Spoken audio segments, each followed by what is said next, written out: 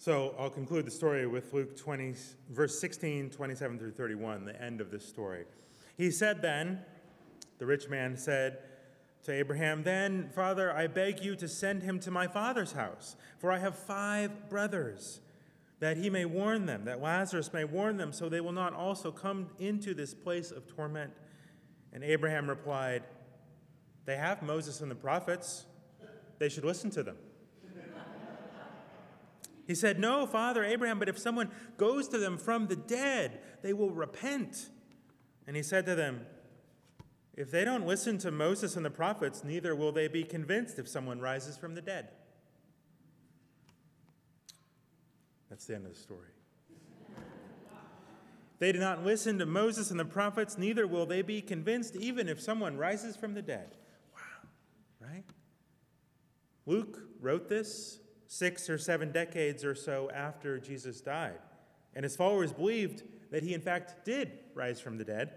And some of the Christians are saying, look, Christianity must be true. Jesus rose from the dead. But Luke says, no, that doesn't matter.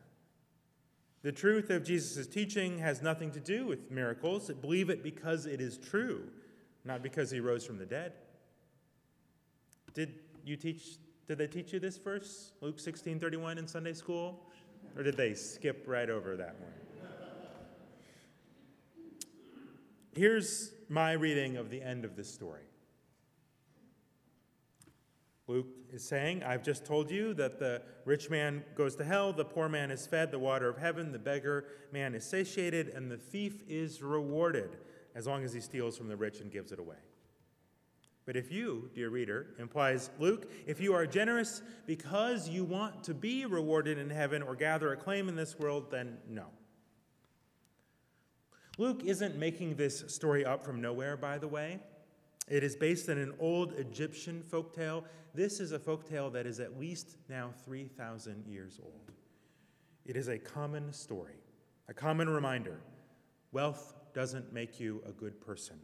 And poverty doesn't make you a bad person. Part of Jesus' teaching is about the inward life. The kingdom of heaven is in you, and that it matters what is in your heart. You sin, he says in other places, not just if you harm another, but if you wish to.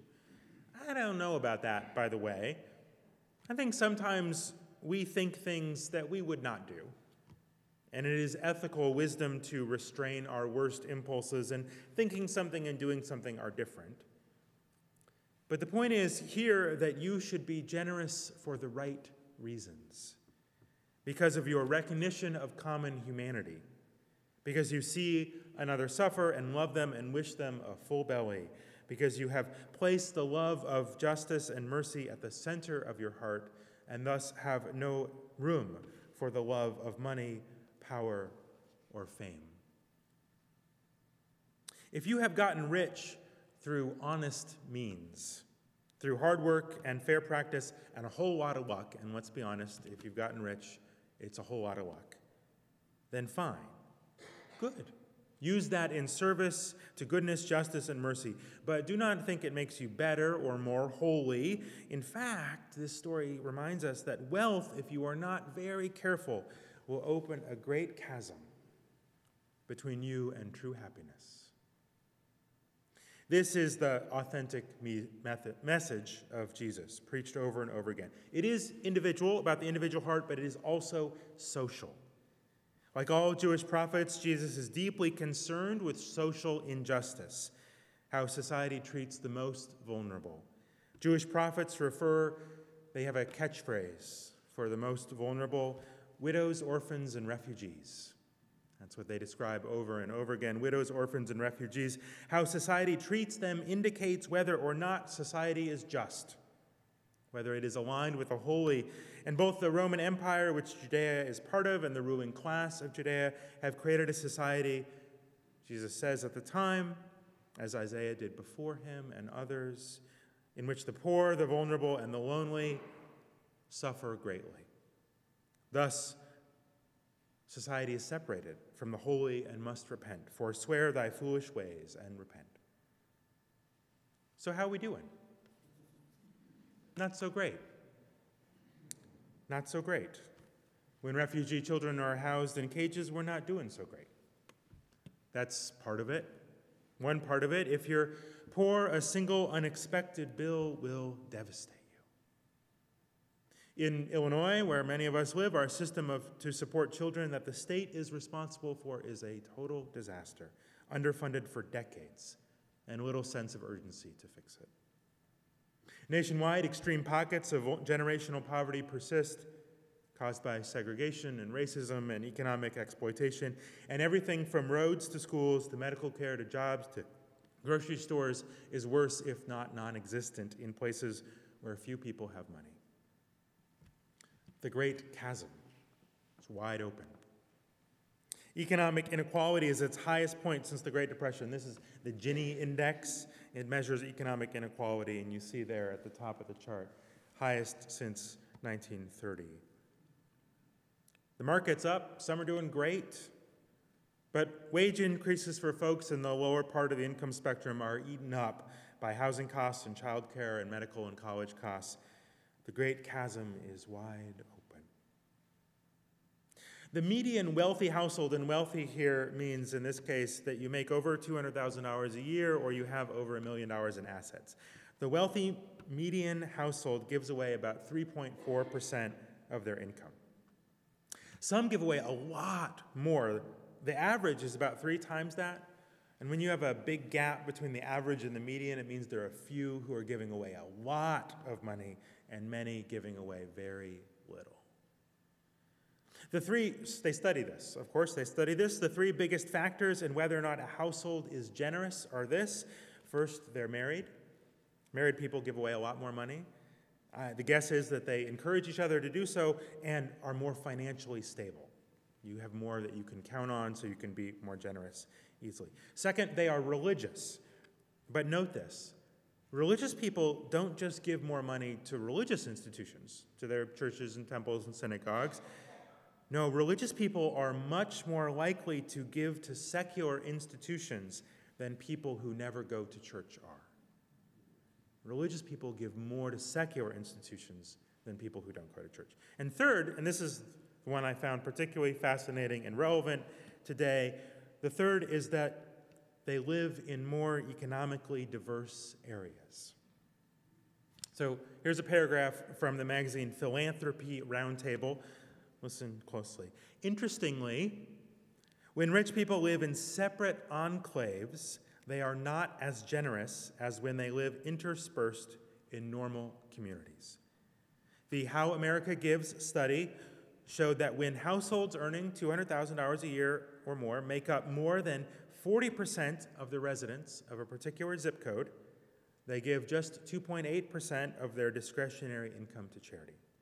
If they live in more mixed neighborhoods and towns, though, they give an average closer to 5%. Did you catch that?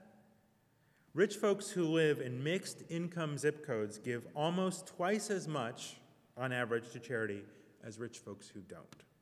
Almost twice as much. The great chasm, indeed. There is no zip code in Rockford that would qualify, and I don't think even in Rockton, by the way, for more than 40% have more than $200,000 in income. So I assume any and all of you who have great wealth are more than twice as generous as those stingy hoarders in suburban San Francisco and Boston. Oh, keep it up. People in Boston were so mad when this study came out that showed that their town was one of the least generous in the United States. And remember, a lot of Unitarians in Boston. They were so mad that it showed them among the least charitable that they produced their own numbers, which accounted for the cost of housing and other things. This, friends, is what we call missing the point. What is the point? Many individuals do give generously. They're more likely to do so because of their circles of connection, their faith, their friendships, their neighborhoods, when they are embedded in their communities, when there are bridges between us that cross those chasms. This isn't just true for rich folks, by the way. Folks with less money, both middle-class folks and folks who are on working class, also give more generously when they are connected to their neighbors and to communities of faith and service. The more connected you are, the more generous you are. And not just money, time, volunteering, and most importantly, that generosity of the heart. Seen in this way, the decline in generosity is a symptom of our society's greatest challenge, the epidemic of loneliness. When a great chasm separates us from others, and when the idolatry of individualism convinces us that we are all that is necessary and we are fully sufficient for our own happiness, then generosity falls away. And what is true for some people has become true for society as a whole.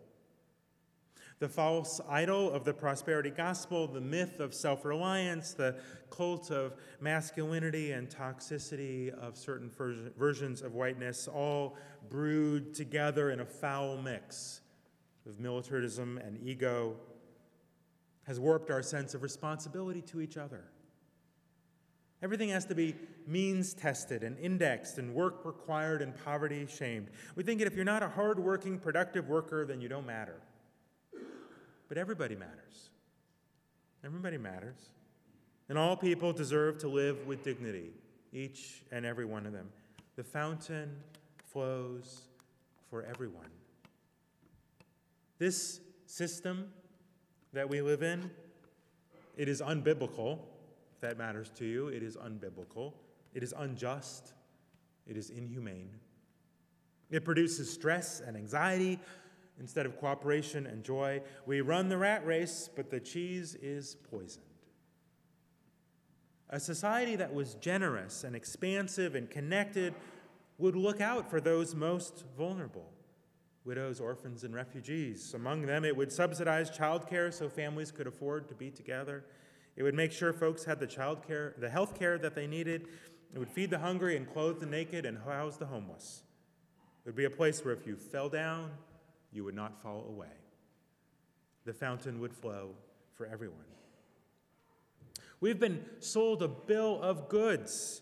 God forbid you be the poor man or the beggar man. Don't let that be your fate. Look out. No, strive to be the rich man. Be the rich man. But no. We are to be the thief. The manager is given oversight over the wealth, and finally he realized that with dishonest wealth, you just have to give it away. Be the little girl, taking twice as much rice each day until all people eat their fill. The manager has a ledger and a pen. That's his tool to chip away at the system of exploitation and greed, which is ruining our lives. So what are your tools? What are your tools? You have cash? Okay, you know what to do. You have a vote? Most of us do. Cast it. You have a voice? Raise it. You have a song? Sing it. You have a bell? Is it a bell of freedom? Ring it. You have a hammer? A hammer of justice, you say. Ah, excellent. That will come in handy. Let's use it. Use all of our gifts, whatever they are, to build a life in a world where we are extravagantly generous, full of love and hope and grace all over this world. Won't you rise in body or in spirit?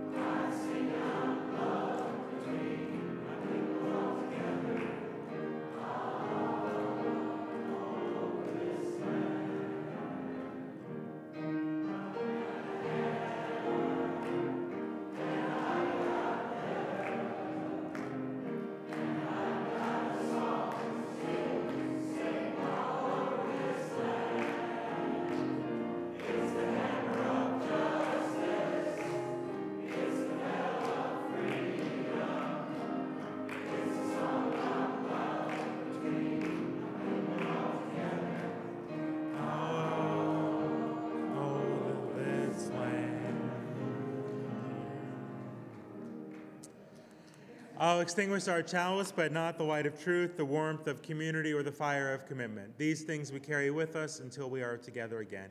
Why did I do that? I invite you to join hands with one another, or if you'd rather not be touched, place your hands on your shoulders.